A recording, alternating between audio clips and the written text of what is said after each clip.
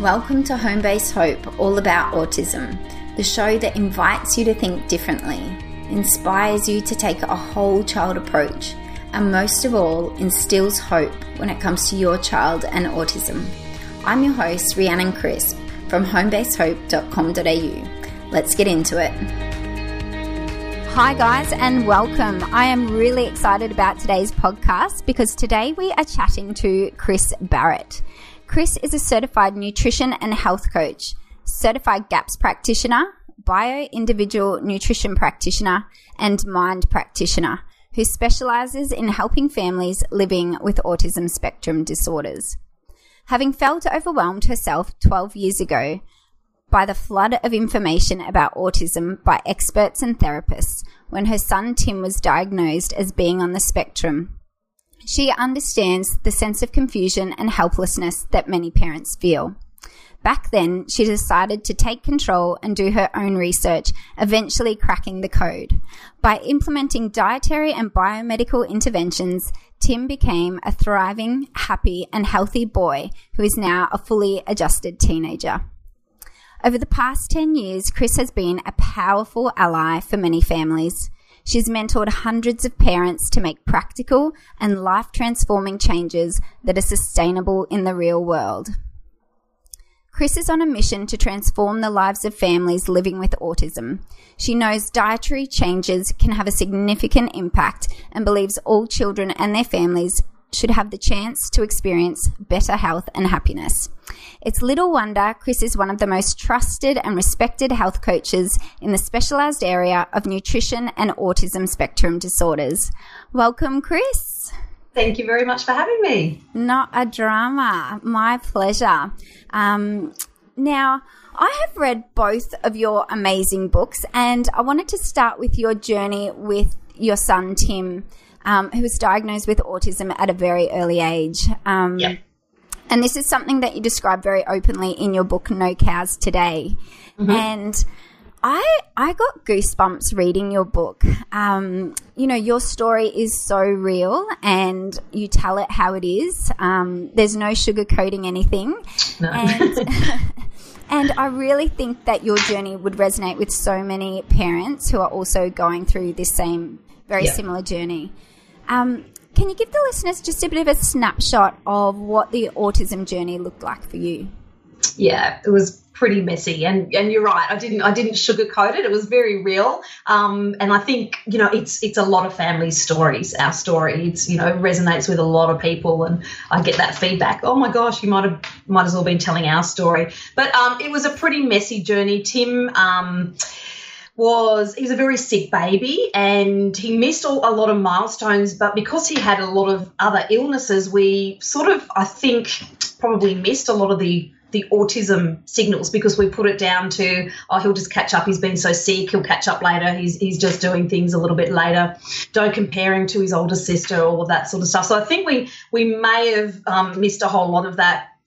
But he was just he was unwell, he was unhappy, our family was unhappy. Anyone who's got a kid on the spectrum knows you can't have a normal life. We couldn't all go out together as a family. There was just meltdowns from, dawn till dusk all through night. He didn't sleep. He just screamed all night. He ran around the house. He wasn't even toilet trained until he was 6. We were just doing everything that we, were told to do, and nothing was getting better. And, it was just that point of like, how are we going to live like this? How do we do this for the rest of our lives? We just can't. So it was a pretty messy time for everybody. It was, I guess it's not just, when there's a child with autism, there's a lot of other people affected. The whole family's affected. So, it was a pretty stressful time. It was I look back now and sort of wonder how we even got through it, but a lot of lack of sleep, a lot of stress, and not fun. No, not at all. Not fun. Now, you talk about the biomedical approach. How did you get into that? How did you find out about it? Because I find parents aren't given a lot of information when they're given a diagnosis, and I find many parents take it upon themselves to do their own research. How did you come across this model? And, tell us about how that came about. Yeah, look, divine intervention, I think, really, truly. So we had the diagnosis, we were doing speech therapy, we were doing occupational therapy. He is at a special ed kindy, and we were just thank you. We were just actually, everything was just not, nothing was happening. Nothing was getting better. At the special ed kindy, we had just one day, I overheard a lady talking about how she changed her son's diet, and he was starting to speak. And I was like, what? What do you mean?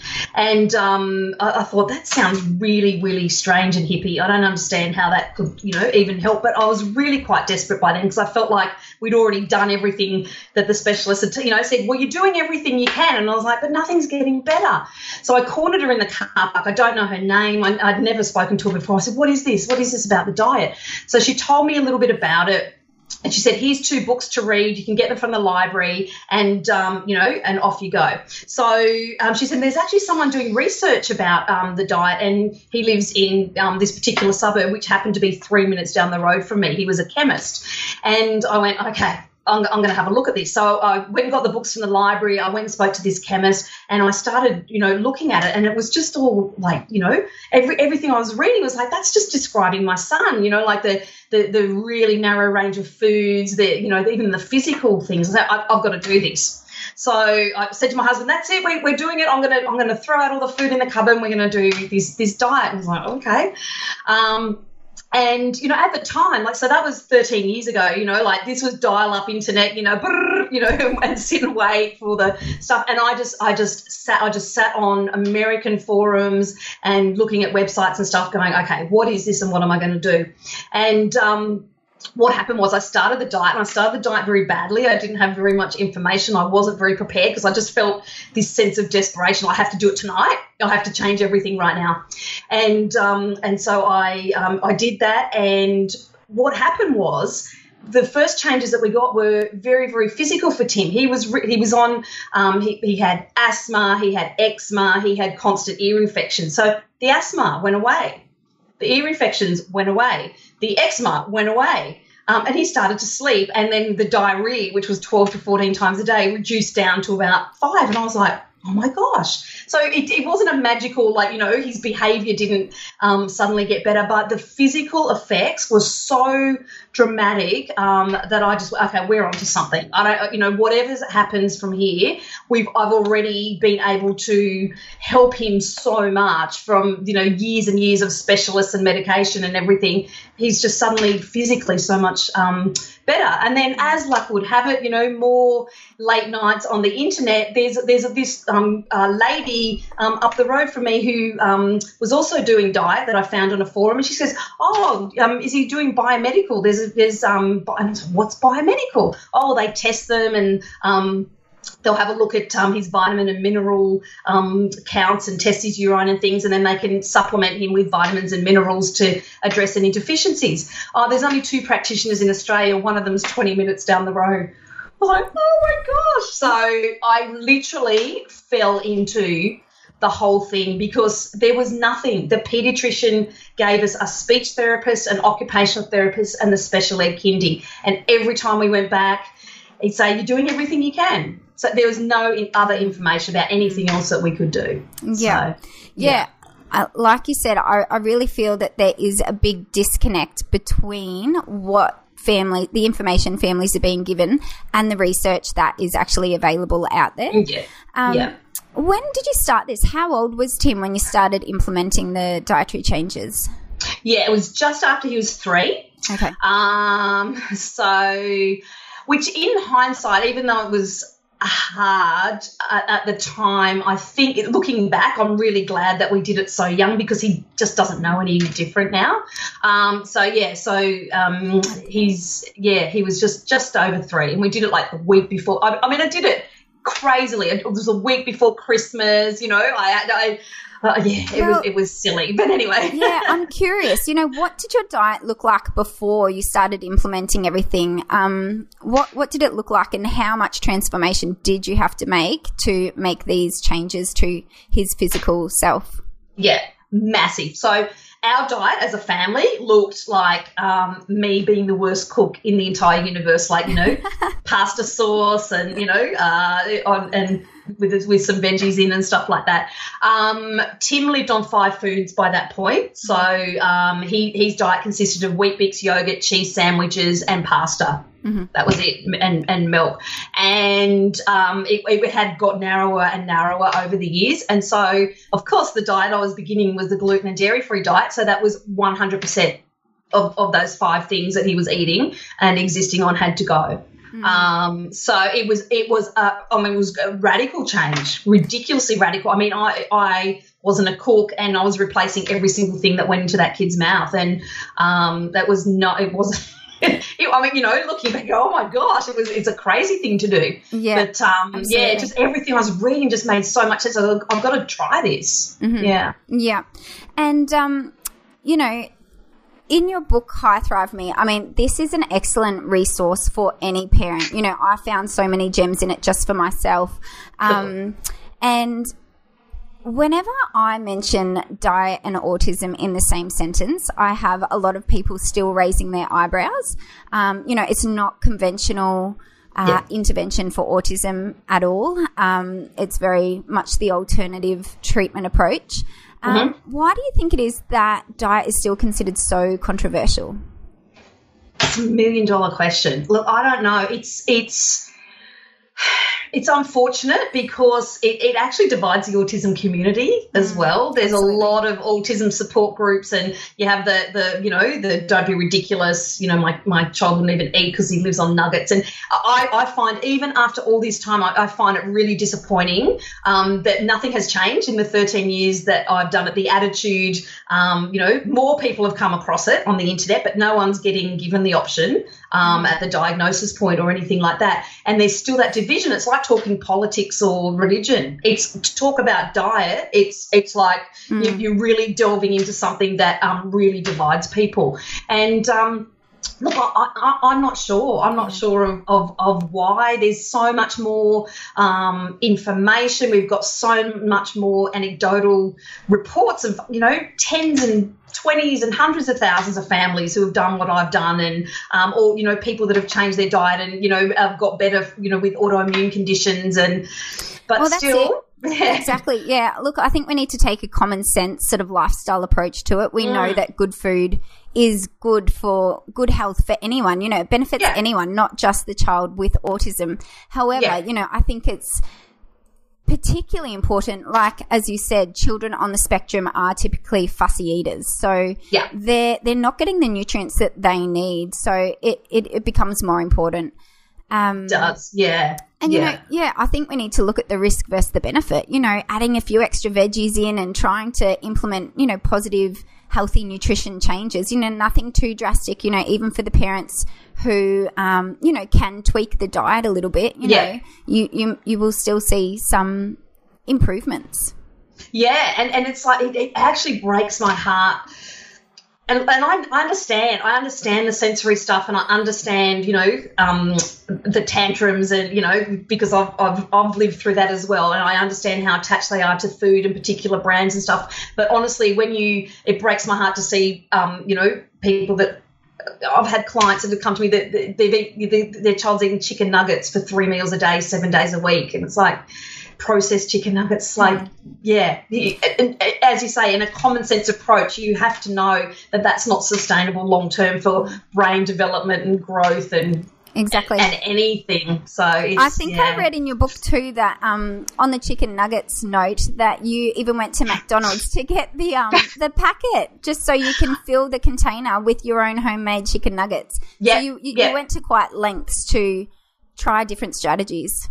Yeah, absolutely. And I sort of say to parents, you have to do whatever works. If you want to be, you have to be sneakier. You have to be one step ahead. So you have to find out what it is that your child's most, attached to. For Tim, I knew it was the sameness of everything. So he wanted to see the same thing on the same plate. He wanted to see it come out of the same container. So I had to just go one step ahead and go, right, well, I'm going to fill that container with other things. And then, you know, he would arc up and, you know, he could say, and, you know, what would he say? I want same or something. And we're like, it is the same. Look, it's the same container. It's the same one you always have. And then you could see the brain going, doesn't taste the same, but it's the same container. Doesn't taste the same container. And then eventually, you know, it's like, fine, I'll just eat it.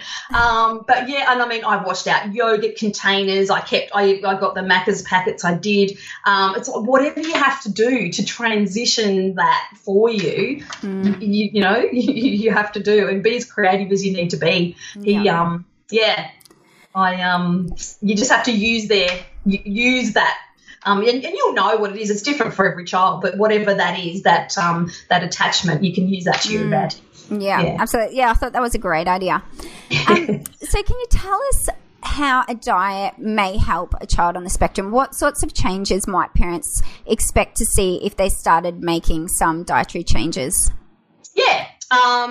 So it's quite varied, but usually you're looking at sleep, sleep improvements, digestion improvements, and that means, you know, like if most parents will be told, like I was told, that it was toddler diarrhea. It was normal for him to have 12 to 15 runny nappies a day. It's quite normal. It's toddler diarrhea. It's not normal. That's just really, really, and particularly, you know, if this is a parent's first child, you know, sometimes they don't know any different. You know, when do you start questioning, you know, is this normal or not? Yeah, it's so hard, right? Because it's terribly hard when you're told by, you know, he's the expert. He's the pediatrician. He sees kids all day long. This is normal, is it? Okay. You know, it doesn't feel normal. And, you know, it's and I think at some point,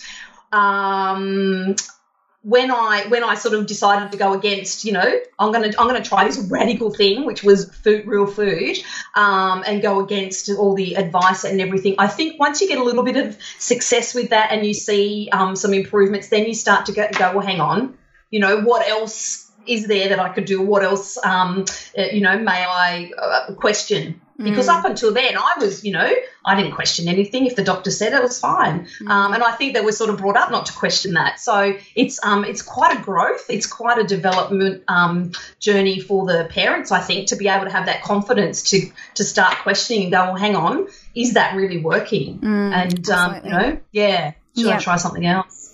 Yes. Now, in your book, The High Thrive Me, you outline a 5-step dietary process, and I wanted to focus on two of those processes, two of those steps, which is the eliminate and the enhance. So foods that parents should consider eliminating from the diet and foods that they may consider adding back into the diet. So let's start with the elimination. What are the sort of foods that parents who are listening in today, what might they be able to look at and get rid of or chuck out of their fridge or pantry, or, you know, where do they start? Okay, cool. Look, the biggies seem to be for kids with on the spectrum, gluten and dairy. And without going into a science lesson, it's because they're actually physiologically addicted to the compounds in gluten and dairy, which have sort of a morphine effect. So not are they only like dulling their brains, but they're also very, very, very addictive. And that's why the kids start narrowing their food choices and becoming very picky. So for those kids, gluten and dairy. On the other side of things, sometimes the kids that are really hyperactive, you can get a big bang for your buck by starting with additives. So sometimes it's the additives. But if we're talking about autism here, then I would say gluten and dairy. So just have a look, and if, you know, when I'm working with people, I get them to do, you know, send me a typical 3 days, and it will just be just like Tim's diet. It will be full of gluten and dairy. It will be absolutely full of gluten and dairy. And then there'll be comments about hasn't touched a vegetable in X many years, and, you know, can't stand the colour, the sight, the smell, the look, you know, all of the rest. So what we can do is, like, there's so much available now, gluten-free. So can you just describe for the parents who don't know what gluten is? What is gluten, and where do we find it? Okay, cool. Yeah.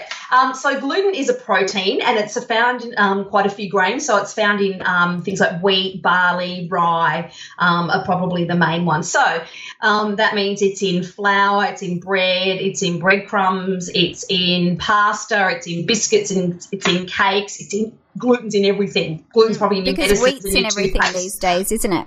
Everything, yeah. So it's interesting when you start going gluten-free. It's not just the pasta and the bread you need to look at, when you go down the track and find that there's gluten in your toothpaste or whatever. It's like, whoa. So it even means eliminating gluten from personal care products and things like that. Is that right? Yeah. Because what happens is what I've found out from my studies is the body doesn't know how much gluten it's getting. So you can't do this a little bit. So, you can start out slowly, and, of course, everyone's in a transition period of, you can't, expect to be 100% this afternoon when you haven't started anything. But what you're aiming for is to be completely gluten and dairy-free, because the body doesn't know. For example, if you've given it a mouthful of milk, or you've had 2 litres of milk. For example, if we're thinking of dairy, it just sees the dairy protein and mounts an immune response. So, for people who say, 80-20 would be fine, or, he only has 1 sandwich a day, but we're gluten-free the rest of the time, or 1 yogurt a day and we're dairy-free the rest of the time, it doesn't matter. The body still goes, cool, I got my protein. And still mounts that response. So we do need to be working towards being completely gluten and dairy free, which means, Play-Doh is a big one. A lot of people come unstuck. They've been perfect at home in all their food and all their personal care, and then the child's gone to kindy and eaten some Play-Doh. Things you would never think of. Yeah. So and they usually recommend, is it 3 months to trial going off gluten to see, it takes 3 months to sort of get gluten out of the system to see whether that intervention actually works. Yeah. So dairy leaves the body quite quickly. So if you're on a dairy-free diet, within 3 to 5 days, if you've had no dairy at all the remnants are pretty much gone. Gluten can take up to 3 months. Some people say it's 3 to 6 months. So that's why we say once you get to a completely gluten and dairy-free stage, you want to stay there for 3 months to then see what the benefits of the diet are going to be for you. So, because that's once all that's, gone from the body. So, Okay. So you can start looking at just swapping things out. If your child loves bread, a gluten-free bread, which I know is, again, easier said than done when they're attached to a particular brand of bread or whatever. But the milk, you might, start as well, like diluting the milk from all cow's milk to half cow's milk, half rice milk, for example, and then going 3/4 rice milk, a little bit of cow's milk till you've completely transitioned. Some people like to just do it cold turkey. Some people need to do it over a longer period of time. But you can just start swapping out. There's so many good things, our coconut yogurts and, gluten-free pastas and gluten-free breads and things like that you can still keep the diet looking similar. You don't have to go, completely eating mung beans and sprouts. So at least in a transition period, just swapping the like for like, at least keeping some sense of normality for them. Yes, so. Yeah. And what about sugar? Because obviously any kid these days, is very addicted to the processed food, the sugar, and this can be very difficult to get it out of their diet. What do you recommend? What sorts of sugary foods should we be eliminating, and how do you recommend we get this out of their diet? Yeah, that's a really good question, because, it can even happen inadvertently that you might be doing a gluten and dairy free, but it's been, full of sugar. Yeah. And again, so the kids become quite, we've seen the studies that, sugar can be more addictive than cocaine. It's definitely I think for sugar, it's probably easier to start, reducing. And you can do things like, instead of a soft drink, you could make like a homemade lemonade. Stevia is so sweet, but you just need a tiny little drop and it's a natural sweetener, for example. And then, you could still get that sweet taste from something that's sweetened with stevia versus normal sugar. And then same in your baking, even just, looking at a recipe, cutting the sugar in half, for now, and then, starting to look at recipes that might use, for example, some, a date or some honey, just to get off the processed sugar, and then, sort of trying to reduce the amount. Your taste buds really do change, though. It doesn't take too long where you're not craving that anymore. And then just using things like raw cacao can still give you, the chocolatey taste without having the sugar problems. And so it's and it could just be even just reading the packet and seeing how much sugar is in something, and then just picking up another packet at the supermarket just to see if there's a better option, because there may be another one that's going to be acceptable for the child, but isn't loaded up with sugar in numbers. So so that becomes doesn't mean you have to go make everything. You just need to sort of get a little bit savvy at reading the labels and things, and just start making the swaps. Well, there's so many different names for sugar these days, isn't there? It gets a bit confusing when you're actually looking at the packet. You don't, it's too hard. It becomes overwhelming, as a parent. If you go in and you don't have that sort of knowledge and know what to look for, it can become overwhelming, especially when you're in this mindset of trying to change diets, trying to keep mentally sane yourself and, reduce any sort of meltdowns. It's very difficult. Oh, it's terrible. I'll give you an example. One client I had, we changed over to this almond milk, and we completely had dairy out of the diet, and she's like, oh my gosh, she's still hyperactive though, it's crazy. And we figured out then, they were having like 1.5 liters of almond milk a day because we're doing smoothies and, in breakfast and all the rest of it. And the almond milk was only 2% almonds, and it was something like 18 grams of sugar in each serve, and he was having like 8 serves a day. I was like, oh my gosh, no wonder he's hyper. So that's when it's like, it looks like a health food, but it's not. Yeah. So it's such a process about learning that stuff, because that's the stuff you just swap. Okay, it's been a big enough change to go dairy free. Am I doing the right thing? This is in the health food aisle. And then you have to, then you get a little bit more knowledge about label reading. Yeah, that's right. Can you give us any tips on reading labels? What should we be looking out for?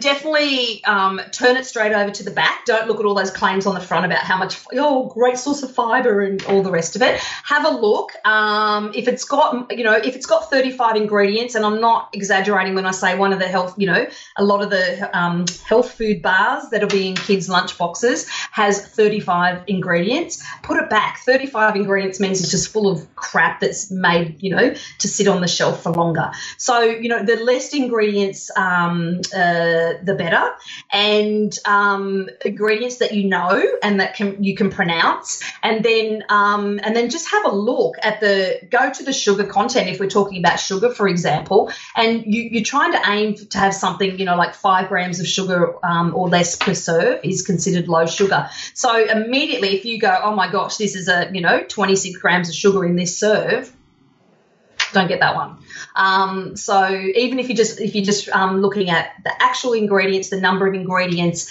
and the sugar content, that would be a really good place to start. And then you can go into having a little app or something that you can check the additives and the numbers that are in the bars, which I still do. Yeah, the Chemical Maze is a good one, isn't it?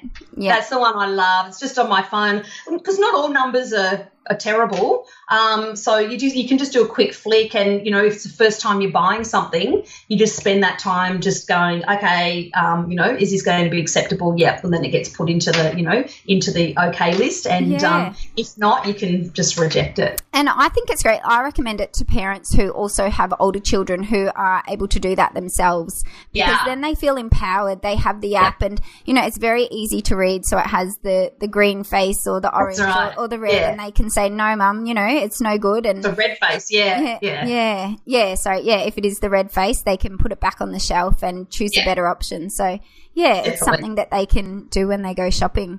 And just quickly on vegetable oils, can you touch on that, because that's something that you do speak about in your book? What are vegetable oils? These, they're found a lot in processed foods, and you will see this a lot if you do turn over the back of the packet and read the ingredients. What are vegetable oils, and why should we be avoiding them? Yeah, well, I mean, basically just a chemical concoction, and they They don't have any redeeming benefits like in a good fat. Like, so they're a good fat, will be feeding the brain. Our brain needs good fats, saturated fats, and our digestion needs saturated fats. But these oils are, they're heated. They're just, the body doesn't know, the body doesn't know what to do with them, and that they just cause more problems than they're worth. So you need to stay away from those. But the other reason you need to stay away from them is not only because of the chemical concoction that they are and the adverse effects they have, is often they're full of antioxidants. And then we get this whole antioxidant thing. Oh, blueberries are good antioxidants. We need antioxidants. But when you're looking at a processed food, an antioxidant is just in there to stop it from spoiling. And the antioxidants often do not have to be labelled on vegetable oils. So these are things that can really set kids off. They're, number 320 or 321, BHA or BHT they're called, but they may not be labelled as that. They may just be labelled as antioxidant. They may not be labelled at all. But these can be really tricky. I mean, they're carcinogens. They're recognised carcinogens, which means they are known to be causing cancer. They've been linked to learning difficulties, to migraines, to headaches, to hyperactivity. So many reasons to stay away from them. So, and that's why you can get a better processed food that won't have a vegetable oil or an antioxidant or something in it. So you definitely want to look at those. And your cooking, go back to the ghees, the butters, the lard, those old-fashioned fats that our bodies actually need and know what to do with. And it's those cheap processed oils, the canola oils, cottonseed, the soy oils, the vegetable oils are just, steer clear. So let's start talking about the enhance. So what we should be adding back into the diet. So you just mentioned then the healthier types of fats, so the coconut oil, the ghee, the butter. What are other sorts of nutritious forms of food that we should be adding back into the diet to improve nutrition? Yeah. So one thing, I think the first thing is looking at your one of the most important things is looking at your water, because we're cooking it and we're drinking it. So making sure you've got a really good water filter to filter out the chlorine, the fluoride, and all the other garbage that's in there. So water, I think, is really important about adding in. I totally agree. And just to digress a little bit, I'm based up in Katherine in the Northern Territory, and our town water has been contaminated with firefighting foam, and it's been like that for the last 12 years, and it's only sort of coming to surface now. And I think people have been a little bit complacent about it, and it is really hard to we're bathing in this water, we're drinking the water, and I don't think people realise the amount of chemicals and that can actually find their way into our tap water. And that was a really big wake-up call for me that, look, I understand that there is the fluoride and the chlorine in there, and that's been added there purposefully. But, what other chemicals are in our water that we don't even know that we're drinking? Well, that's the thing. And, I mean, there's water, there's, I don't even know what you call them. I mean, they're trying to combat, the Giardias and the, and they're saying for E. coli and all that sort of stuff. But I mean, there are chemicals in there to stop that, and then they block the absorption of any minerals that are in the water. So it's like, it just gets into a vicious cycle. So I actually think like a good quality water filter is probably one of the first things to look at when you're trying to enhance, what you're doing. And salt is another one. And again, people are like, and so we're talking about, the nice pink crystal Himalayan salt, which is full of vitamins and minerals. I think there's 84, trace vitamins and minerals in there, which again, we need, to balance our electrolytes. And then that, balancing electrolytes means that everything's working and, brains are developing and all the rest. So I'm not talking about white table salt, which is completely devoid of any minerals and anything. So again, just swapping your salt out to something that's nice and natural, or the grey Celtic sea salt as well. Just that nice natural stuff. So is that what salt. Parents can find in their supermarket? Is that the one, or is that the same? Yep. Yeah, we can get the pink one now, the pink Himalayan crystal rock salt. So we could get that now at our supermarket, which is really cool. So you don't even have to go to a specialty shop anymore to get that. Yeah, which is really good. So that's a really simple swap, and it's about just learning. Like I didn't used to cook with salt because I didn't like what salt is, the white table salt. But however, I now make a point of adding the pink Himalayan salt into my cooking, knowing that it's putting nutrients in there. Just things like having a look at organic food versus conventional. And I am a realist. I'm not a cook. I'm not a foodie. And I understand that, in a perfect world, even, we're not perfect. In a perfect world, we'd eat completely organic. That's not always possible financially or to actually get the organic produce. So I use a thing that you can just find on the website. It's called the Dirty Dozen. Yes. And it comes out I think the EWG, the Environmental Working Group in the US, updates it every year. I think it's the Dirty Dozen +3 now. I think it's become worse. But they're the if we just talk about a dozen, they're the 12 worst contaminated fruits and vegetables, for example, so that contain the most nasty. So I will have a look at that list and say, okay, well, I'll definitely buy those organic. And then everything else, which is a bit cleaner, they call them the clean 15, then I'll just buy that, conventionally because, my budget might not stretch to buying 100% of things organically. Yeah. So I love to use markets as well because the certified organic label is a very expensive thing for farmers to get, and lots of small farmers and at local markets are not using sprays and not using chemicals, but they haven't been able to go and afford the actual certification of being organic. So you can get some really nice, clean fruit and vegetables as well at your local markets just by talking to the grower and they might say, yeah, we don't use any chemical sprays, and so and they're a lot cheaper than buying organic as well. So yeah, I think that's a really good point. I was actually on the Environmental Working Group website a little while ago now, and they were saying on there that there were strawberries that had 20 different types of pesticides found on the strawberry. Yeah, and that's massive, isn't it? What do these pesticides, what does organic mean, and why should we avoid the pesticides? What will that do for our health? Yeah, well, I mean, the pesticides are a little bit like the whole GMO thing, right? They're foreign bodies to the. So when you ingest them, your digestive system and your body goes, hang on, I don't recognise what this is. I'm going to mount an immune response because my job as the immune system is to keep out any invaders or anything foreign. So the body just doesn't know how to. So they're not digested properly. The body doesn't know how to digest them because in digestion you're assimilating all the vitamins and minerals and. The digestion system doesn't know how to assimilate a pesticide. It just, and so that then runs around in the bloodstream and then, it causes all sorts of who knows what damage. So even if I know there's, varying studies about, are the nutrients better in an organic versus a conventional, apple, for example. And even if it was line ball, I would take the organic apple because it didn't have or the strawberry, for example, that didn't have the 20 pesticides on it, even if, So I know. I mean, when you think about it, though, when did we think it was safe to start spraying our food with toxins? Just back, coming back from that common sense lifestyle approach, it's just common sense. If it's within the budget and, they follow the Dirty Dozen and Clean 15, that's a really good practical sort of tool that parents can use. Yeah.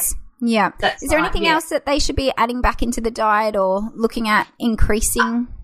The same thing like with meat and chicken and eggs, for example, organic can be prohibitive in terms of cost. So we're really lucky in Australia we have access to grass-fed meat. And I mean, I know there's a lot of, Americans who, grass-fed meat is so hard to get, and we have, an abundance of it in Australia. So again, it might not be certified organic, but grass-fed meat has been shown to have higher levels of the CLA, which is a good amino acid, good fat, really good for brain development, and by nature, again, there's a lot less chemicals because they haven't been fed grain laden with antibiotics and all the rest of it. So so grass-fed meat's a really good one.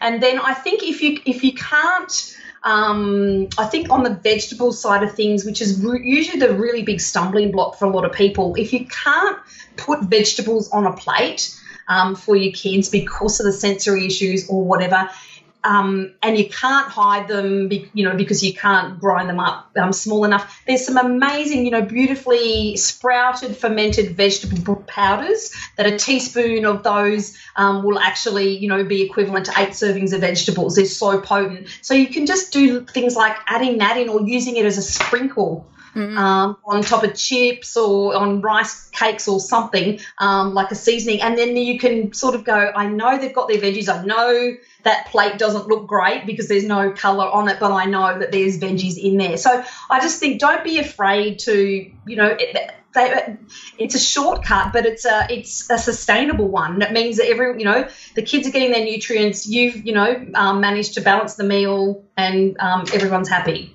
So don't be afraid. Don't think that you have to do everything, perfectly, and that within 2 weeks that you're going to have your child sitting down to 3 colourful vegetables and a piece of meat on their plate, because it's probably not going to happen like that. So there's lots and lots of little shortcuts and that you can use just to keep your sanity as well, because you can't be in the kitchen for 18 hours trying to make this work as well. That's not sustainable either. So do you have any practical tips for the sensory kids who, won't touch certain textures, or, it's a real difficult time at dinner time to get them to sit and eat, and you're almost force feeding them? What are some practical tips that parents can walk away with today after, knowing what they know now, what sort of things we should be eliminating, what we should be adding back?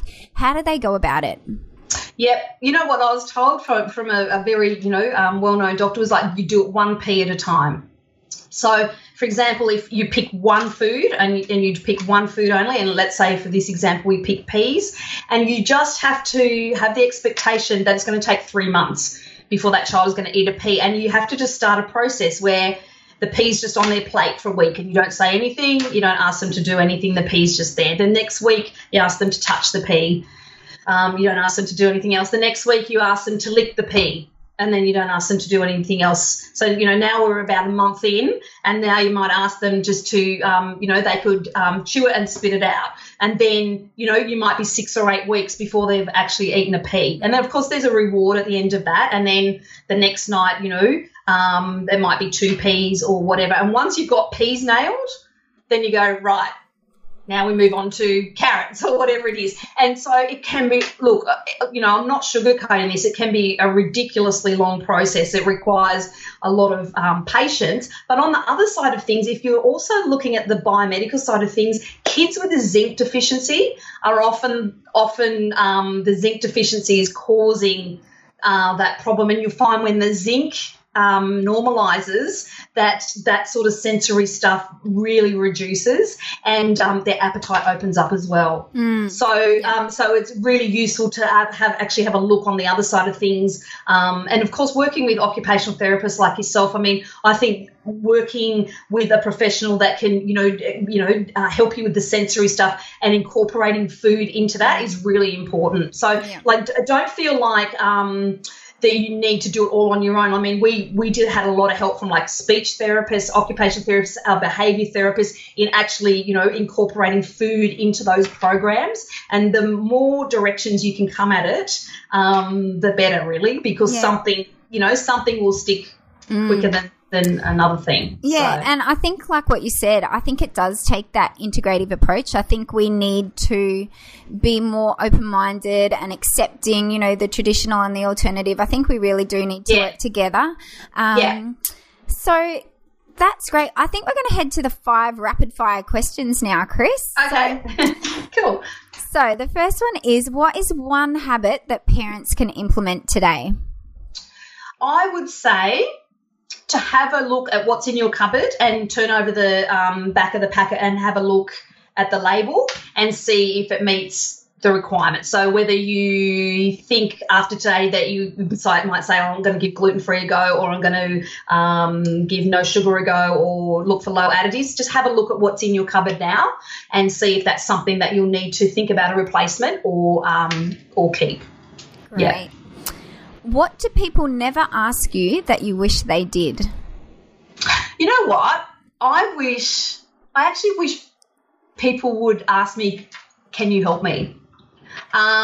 Because, and I know that sounds weird, but there's a very fine line between being able to offer, like, you know, I've got an experience that, you know, if I could share with you that might help your child. I don't get asked very often, even by really good friends who have children, then they've seen what I've done for my son and all the rest, but there's that fine line. Well, you definitely have a wealth of knowledge, and I think people should be tapping into that. Yeah, so I'd like them to ask me, like, would you be able to help? Can you tell me about what you did? That's what I'd like them to ask me. Excellent. Well, it's all in your books, and I know you do a lot of presentations and different things like that, don't you? Yeah, I do. Yeah, great. And so what book would you recommend that all parents read? Yeah, I was having a think about that because I was having a look through my bookshelf and stuff, but I've got this one here that's I don't know if you can see, it's very well worn. It's called Healing the New Childhood Epidemics by Dr. Kenneth Bok. And it's a really great mix of real-life stories and science and practical interventions. So you could grab that at the library. I've got a couple of copies floating around, but they're out with people, and that was my really old one. But I think that was one of the most comprehensive resources that I've read that explains what I was doing from a scientific point of view, as well as putting it into perspective in the, you know, in a real world. Great. So, that's great. Yeah. I haven't read that one, so I'll put that on my list. So put that on your list. It's a good one, yeah. And what is one of your top 3 unfinished bucket list items? I've got a lot of travel on my bucket list. So I've got a lot of places I want to go. But you know what? There's one really big thing on my bucket list, and I said this way back when Tim started improving, that when I won the lottery, I just wanted to have a retreat where people could come, mums could come with their kids, and we could just immerse them in this whole thing and teach them. So that's still on my bucket list. And that sounds amazing. Yeah. I'm sure you'll get there. And if you could only offer one piece of advice to parents, what would it be? Trust your gut. Trust your gut about on this whole journey, what therapists you're working with, what advice you're given. See how it fits and feels for you, because you know your child the best, and you're going to have a lot of people tell you a lot of different things and give you a lot of conflicting advice. So really sit with it and take it on board and, you know, try something. And if it's not working, even if the professional told you it was supposed to work, you go, it's actually not working for my child. Trust that, and trust that you know what's best for your child. Yeah, I think that is the best. You know, I totally agree with that. You've got to do what you know and, go with your gut instinct. Yeah. Absolutely. Well, Chris, you are an absolute treasure in the autism community. Thank you so much for joining us today. You have such an inspiring story of hope, and I really think that the listeners will get something out of today. So thank you so much for being here. Thank you so much. It was lovely to be with you. Thanks. Thanks, Chris. Bye. Bye.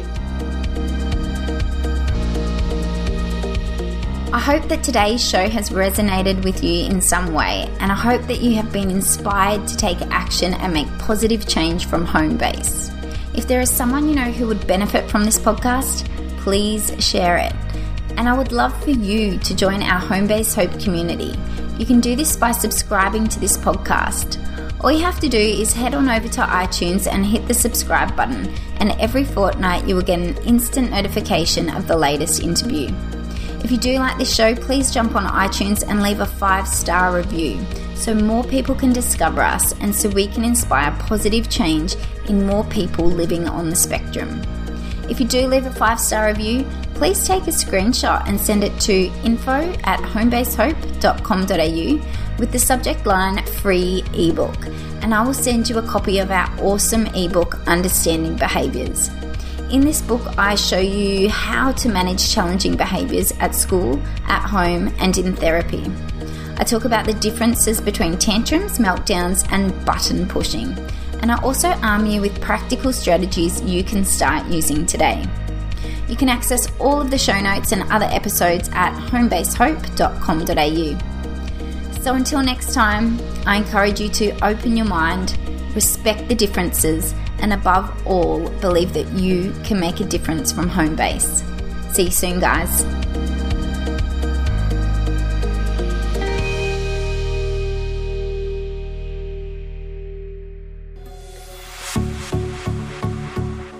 This has been a production of TheWellnessCouch.com. Check us out on Facebook and join in the conversation on Facebook.com/TheWellnessCouch. Subscribe to each show on iTunes and check us out on Twitter.